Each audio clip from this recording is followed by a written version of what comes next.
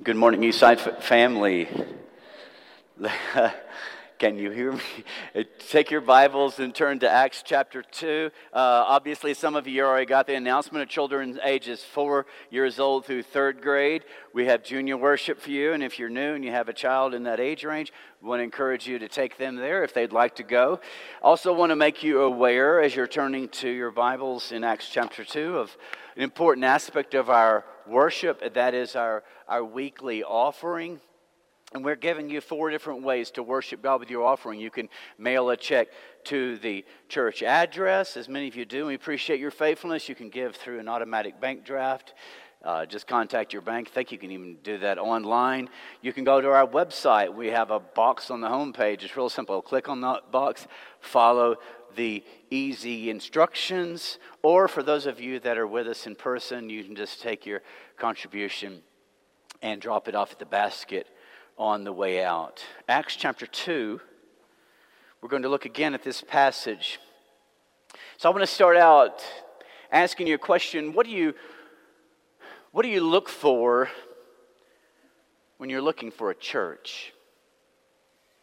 This is the question that Kevin and I were asking the teenagers as we're trying to help launch them on their own. Just a few weeks ago we were talking about this with them, helping them to develop their own faith and talking to them about the importance of finding a church home. Well, what do they look for when they're looking for a church? Well, sadly for too many people, the question isn't, well, what do you look for when you're looking for a church?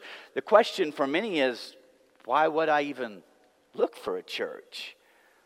This is becoming trendier and trendier, as we talked about last week. There's a growing trend, not only among young people, but this is all ages, to no longer see the importance of engaging in a local church. And so we went to Acts chapter 2 and we looked at this passage, and our objective last week was to do one basic thing, to answer the question, why? Why is the church important? What role does it play in my life that's significant? Well, today I want us to ask the question, what? What is the church? Or you could say, why? Why are you here? Why are we doing this church thing? What is the church supposed to be? What are we supposed to be looking for when we look for a church? A few days ago, a friend of mine on Facebook posted these words, and I think she was posting them for the purpose of I'm almost wondering, she posted on Sunday. I'm thinking she must have been listening to last week's sermon online. So if you did, welcome. You'll know who you are in just a minute. She asked these questions. She said, "Tell me what church means to you. That is, define church." She went on to write, "I think my understanding of it is shifting." Is your understanding of church shifting? And as you read through the conversations in reply to one person, she wrote in reply to one person that she really believes that there's a shifting perception among so many people about what church is today, that this is one of the reasons why we see a real decline in our nation of those that are involved or engaged in a church family. One person replied to her post that they had been hurt by someone in the church. And so that's the picture they have of the church, a place where they were hurt. And so because of that hurt, they've chosen to completely leave, or maybe to be a part of it, or perhaps to disengage, rather than to take the hard road of reconciliation and forgiveness. One person replied to her post that they had been let down by their church. And so their picture of the church, this is a place where people let me down. I remember a lady in the Czech Republic in Central Europe. She said, I want to have nothing to do. She said, I'm not interested in church. I'm not interested in Christianity. And her reason or explanation was because of the Crusades, led by Christians, so-called Christians. When was that? how many years ago in the 11th and 12th and 13th century? Isn't that crazy? There's a lot of folks that have a picture of church that is a bad picture of church because of something that happened 100 years ago, 200 years ago, or 10 years ago. And they're holding on to that. And sadly, there are a lot of so-called Christians who are painting a really nasty picture of the church. Some will say, well, I'm not into church because church is full of hypocrites. To which the answer could be, well, actually, the church is not full of hypocrites. There's room for one more. You're certainly welcome.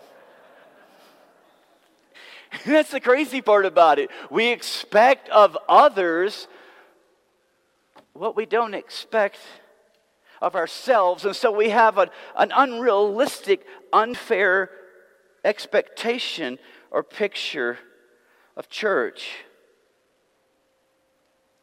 And I'm not trying to make excuses for hypocrisy.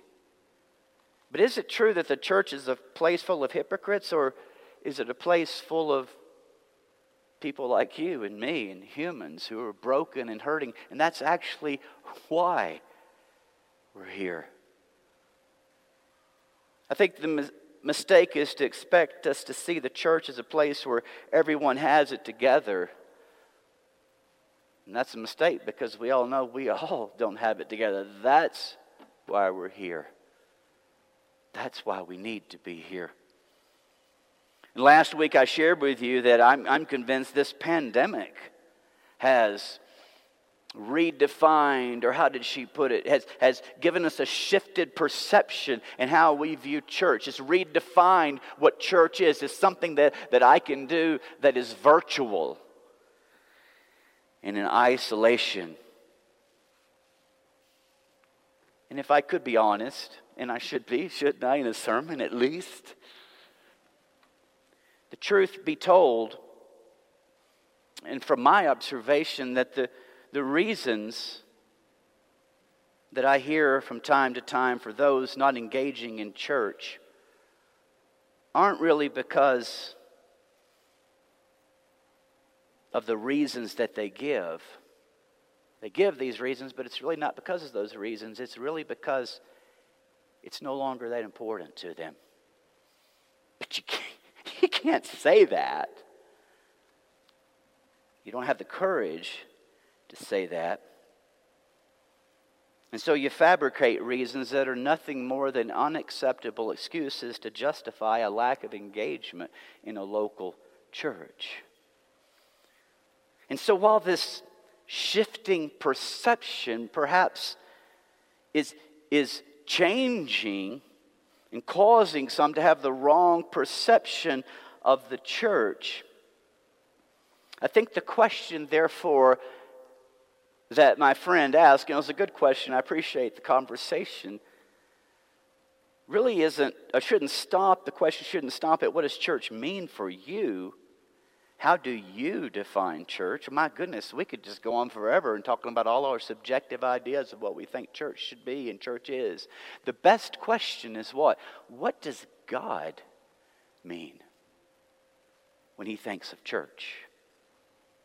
How does He define church? And so here in Acts chapter 2, there's this beautiful picture we're given of what God intends for church to be. You could call this the prototype. You could call this the model or the example that we are to follow in a goal of trying to be the church that God has called us to be. Here we see a picture of a church that is at its inception, it's at its birth. These are the early stages as the church was first getting its start before the people had a chance to mess the church up, which we see in history they did, and started turning the church into things God never intended for it to be. That just happens. I've often said the greatest problem we have with the church is it has people. If we didn't have people, then man, we'd have a great church, but we have people. Broken and imperfect. And so it's important that we be reminded not of what do you think church should be, what do you think church should be, what do you think church should be, but be reminded, God, what is this we're supposed to be about? And here we have this incredibly beautiful picture given to us in Acts chapter 2. Here in Acts chapter 2, we find the three elements of our church vision: to connect and grow and serve, all for the purpose of carrying out our mission of making disciples of all nations. Here in Acts chapter 2, in this picture, we find the fulfillment of what all of us long for. We find what we were created for. We talked about that last week in the creation story, where God stated, it's not good for man to be alone. You were created for community, and this is what that community looks like. Now, some of you may be thinking, well, Eddie, you're preaching to the choir because we're here. Well, not so fast.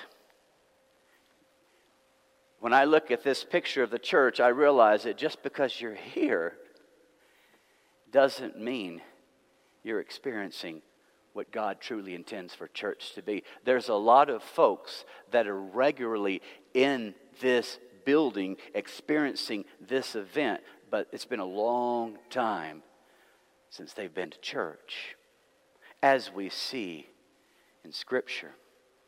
So let's take a look. Acts chapter 2, verse 42. They devoted themselves to the apostles' teaching and to fellowship, to the breaking of bread and to prayer. I read that way too fast. Those 4 really important points right there that could make a 4-point sermon series for 4 weeks. I don't know preachers that do that, though. And you don't either. Especially with Jude. They devoted themselves, look at this, to the apostles' teaching and to fellowship, to the breaking of bread and to prayer. Everyone was filled with awe at the many wonders and signs performed by the apostles. All the believers were together and had everything in common. They sold property and possessions to give to anyone who had need. Every day they continued to meet together in the temple courts. They broke bread in their homes and ate together with glad and sincere hearts, praising God and enjoying the favor of all the people. And the Lord added to their number daily those who were being saved. Now, as I shared with you last week, I'm going to tell you up front so you don't leave here going, what was he trying to say? I have 3 primary objectives in the day's sermon. First of all, if you're not in a life group, for you after this lesson is over to come back to that table and sign up for a life group. If you're in a life group, to hunt somebody down that you know that's not in a group and bring them to the table and sign them up. Or to help encourage you to consider to start a life group. I believe our life group ministry is that important. And so because, as you can tell, I'm trying to embed this picture on your mind. You don't see a pulpit in a church building, you see a home with a gorgeous couch. Who has an orange couch? At least that orange. So I want to share that. I had this sermon started and all these different points. You'll have to do this in your life group of what it means this and what it means this and what the Greek says about this and what theologians say about that. But what I really want to do is I want to really pray that God will get into your heart with this because life groups are the focus of this lesson, to share with you this picture of the church through the lens of our life groups here at Eastside. 2 Sunday nights ago, I visited one of our life groups, actually. I visit different ones. I try to do that. And I guess there were about 10 to 12 of us, and we all sat around this set of tables in a circle, and we shared a wonderful meal together. We talked, and we got to know one another. There was tons of laughter. There was tons of enjoyment. Verse 46, they broke bread in their homes and ate together with glad and sincere hearts. That's church. I don't know if there's a better place to get to know someone, far better than looking at the back of their head in a building, than sitting at a table over a meal. This past Sunday night, I was at another small group. It was our youth group, small group. And I sat and shared a meal next to Kendi Mello. And I'm telling you, if these guys are waving, baby. Thank you for waving at me there, fellas. If it were just me and Kendi coming here at 10:10 to a service here, we wouldn't know each other. But do you know Kendi? She's incredibly fun, an incredibly awesome individual. And when we're sitting in a circle in our youth group, small groups, talking about the scriptures, what an encouragement to hear what she has to say about scripture. That's how I know Emma and Tessa. I wouldn't know Emma and Tessa except for the fact I shared a meal with them. That's why Aiden and Spencer are such good friends. I was at a small group for our young people. I'll just brag on them. We had an incredible group this morning in class. I'll just brag on them. I was at a small group with our teens, and they were actually playing a great game, a group game. There was one individual over here that wasn't playing the game. She was sitting over here by herself with her head looking down at the ground, and one of our members, Addie, walked away from the group and just spent the rest of the time talking with that individual. That's church.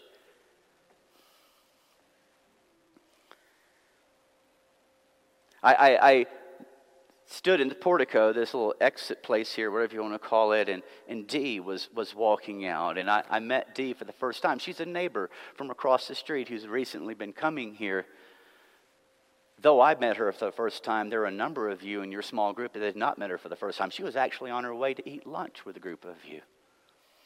And then I also talked to Betty, someone who was recently baptized here, Betty, who's Bill's sister. She had been invited by the same small group, and she was going to eat lunch with them as well.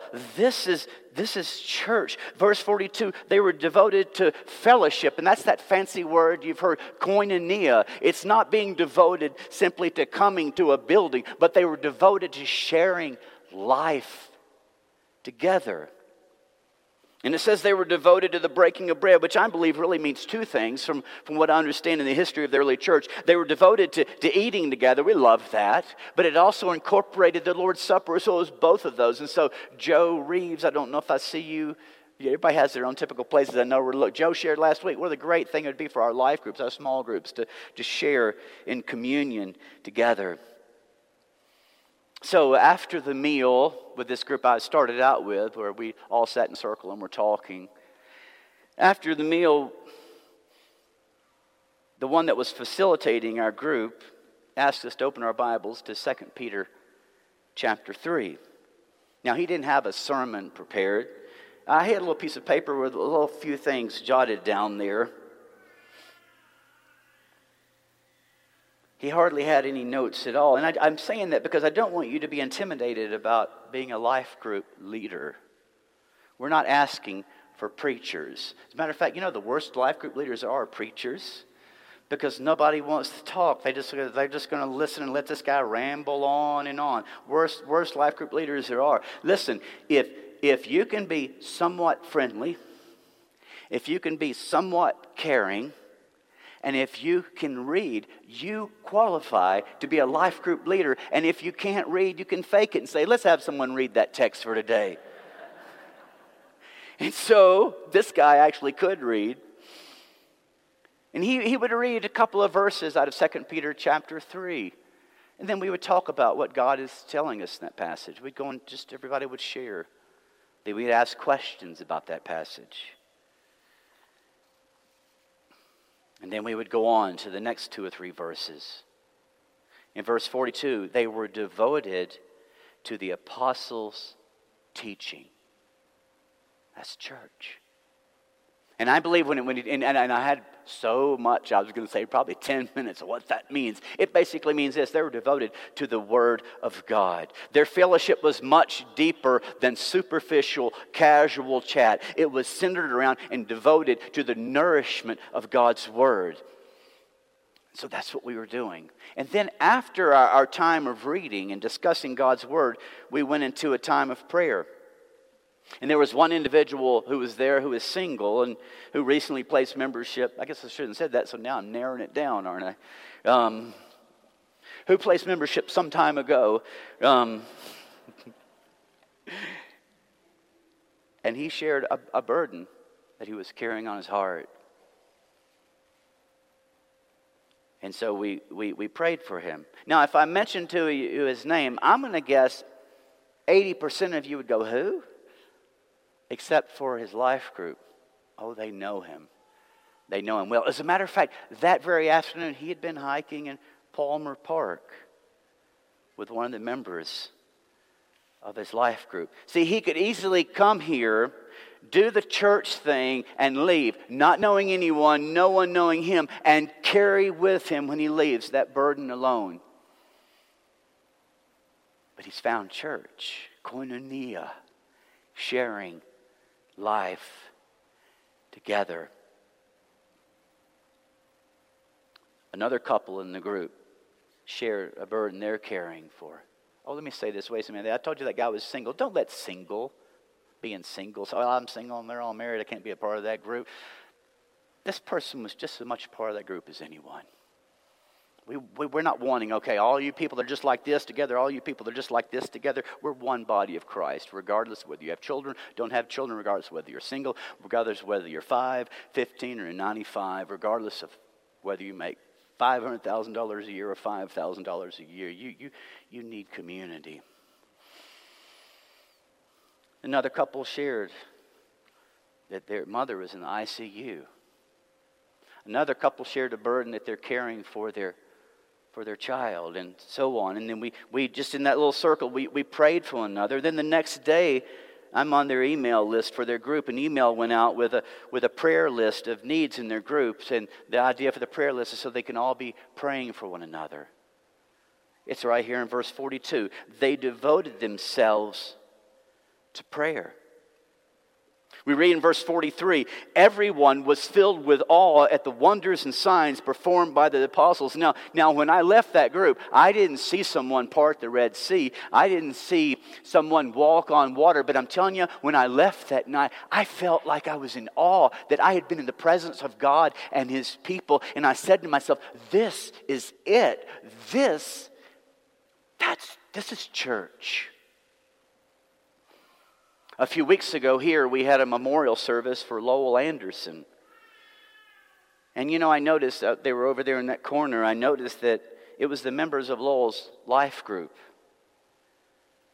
who came early and stayed late to set up tables and to prepare the meal. They called themselves not a life group, they called themselves the end of life group, because most of them are near the end of life group. They're older. Now, while that's a funny name, it's really appropriate because they are devoted to one another literally to the end. That's devotion. One of their life group members who's no longer here, Eldon Wright, who lost his wife, Pat. I watched how their life group surrounded him. And now Eldon, I think he's with us today. I can't remember. I'm sorry. I think in Broomfield, north of Denver. And one of his life group members, Joe. Good, Joe's not here. I'll talk about him. See, that's what happens when you don't show up. Joe calls Eldon regularly just to see how he's doing. A few weeks ago, Joe could have said, Broomfield? Seriously? I'm too old to be driving to Broomfield. He got in his car. Listen, anybody that will drive on I-25 for you, count them as your dear friend. I mean, I cannot, if I'll drive on I-25 for you, Eddie must love me because I can't stand that corridor. I cannot stand it. But he did more than that. He drove from I-25 corridor to Denver. Then he went through the heavy traffic in Denver to North Denver. He visited and prayed with Eldon. And then he got in his car and he drove back through the heavy traffic during rush hour and back on I-25. That's not a friendship. That is devotion. That's the word that's here in this text. That is a relationship, a friendship that was forged in community, in a small group. We read in verse 44, all the believers were together and had everything in common. They sold property. I mean, this is incredible, radical. They sold property and possessions to give to anyone who had need. This church was devoted to caring for one another. Two of our members who were likely with us on live stream but are not here today, Kathy Harrington has been incredibly sick. Now, some of you are going, Kathy Harrington, who's she? Her life group knows who she is. Jan Knoll, who's she? Her life group knows who she is. Jan fell and injured herself. Jan and Kathy were in the hospital, and their small group has just been incredible support and encouragement to them through this. Had Jan and Kathy not been in a small group, we probably would not even have known that they were in the hospital, possibly. This church was marked by and devoted to caring for one another. They were marked by sacrificial service. I was visiting with he's not here either. Okay, I'll talk about him. I was visiting the other day with Bill and Robin Smith, a new couple to Eastside, and Bill told me how he had actually invited one of his neighbors to come to visit our Eastside family, and in describing our church to him, he said these words. He says, we're, referring to Robin and Bill, we're working up here at this church on Flint Ridge called Eastside. And I love the way he said, we're working at this church at Eastside. He's not coming here to be a consumer. He's coming to be a contributor. He's coming to give and to serve. That's church. That's church. Every day, Monday through Friday, a group of Eastside men get together for lunch at Bryce Gates' house. And they started out doing this because of the pandemic. And the verse 46 we read, every day they continue to meet together. And these guys, they take that literally. And they started out meeting at Bryce's house because the pandemic closed down the different places where they would go to every day. So they're eating on the back porch. And then Lavora became very ill. And so they were going there for Bryce's sake because it was hard for Bryce to leave. And Lavora passed away. And they're still going there just to encourage and be by Bryce's side. They call themselves, maybe Romeo, which stands for Retired Old Men Eating Out. Or you could say just really old men eating out. And if you're younger, they might let you visit. They let me visit one day. I was there eating lunch with them, and I noticed how one individual, after he finished eating lunch, he didn't say anything. He just got up and walked outside. The next thing you know, he's cutting Bryce's backyard. He's cutting his grass because Bryce had pretty serious foot surgery and was unable to do it. This same person actually, I know for a fact, there's Rosemary, he'd cut Rosemary Loxman's yard because a member of Romeo, Sweet Eldon, had passed away. This person had cut her yard, and as a matter of fact, in the process of cutting her yard, cut off a portion of 2 of his fingers. And if you shake his hand, you'll know who I'm talking about. That's just kind of awkward. The other day I came home. For me, it was late. And I was tired. And I was hungry. And I told Karen earlier that day, she wasn't feeling well. I know you're not feeling well. Just go to bed. Don't worry about me. And she took me for my word. She really wasn't feeling well. But there was this big bowl of chili and cornbread there at the house. It's because there was somebody in Karen's small group who knew she wasn't feeling well. And so they brought chili and cornbread.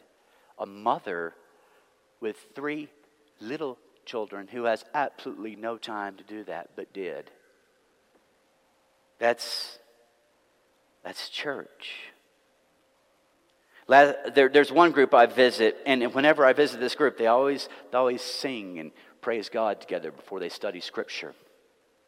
Last week, I was at the Cornwell's house and with the youth group, and Phil and Rachel led the young people in our group in a time of singing. We read about that in verse 7 of this early church, praising God and enjoying the favor of all the people.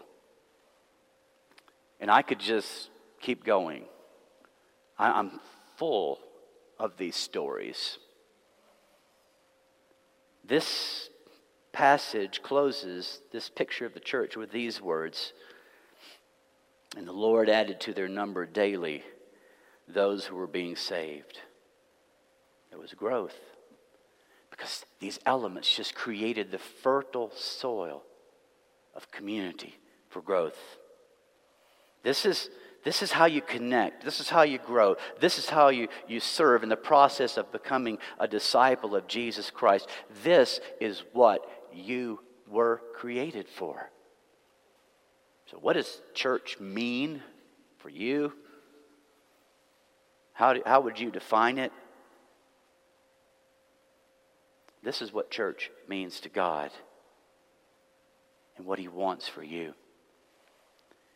And while we read in this passage that they met in larger gatherings, actually met, it says, in the temple courts. And that was like 45 acres in this temple area. So you get a large crowd in there.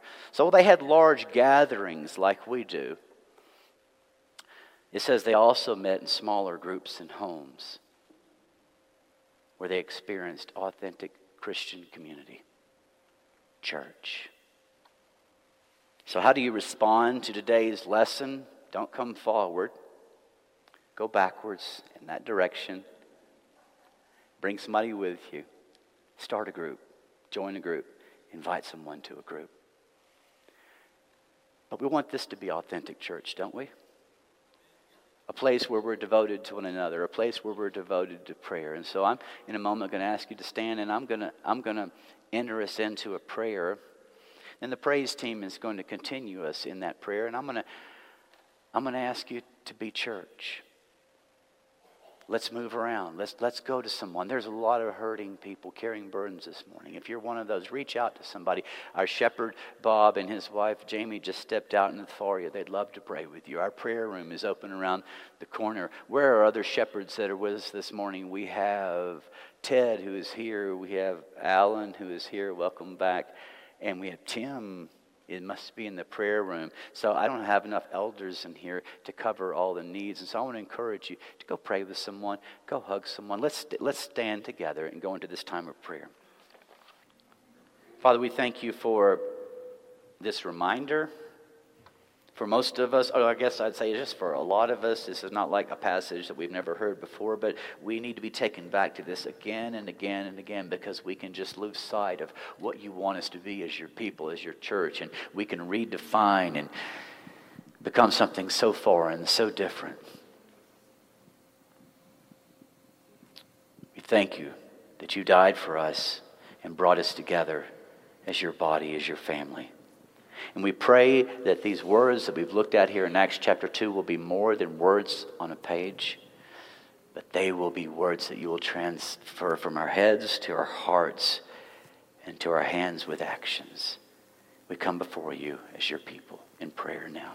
In Jesus' name. Hey, I'm Eddie White, the senior minister for the Eastside Church of Christ. Sure want to thank you for joining us today on our podcast. I hope today's message was indeed a blessing to you. I'd like to invite you to browse our website at eastsidesprings.com to get more information or to contact us.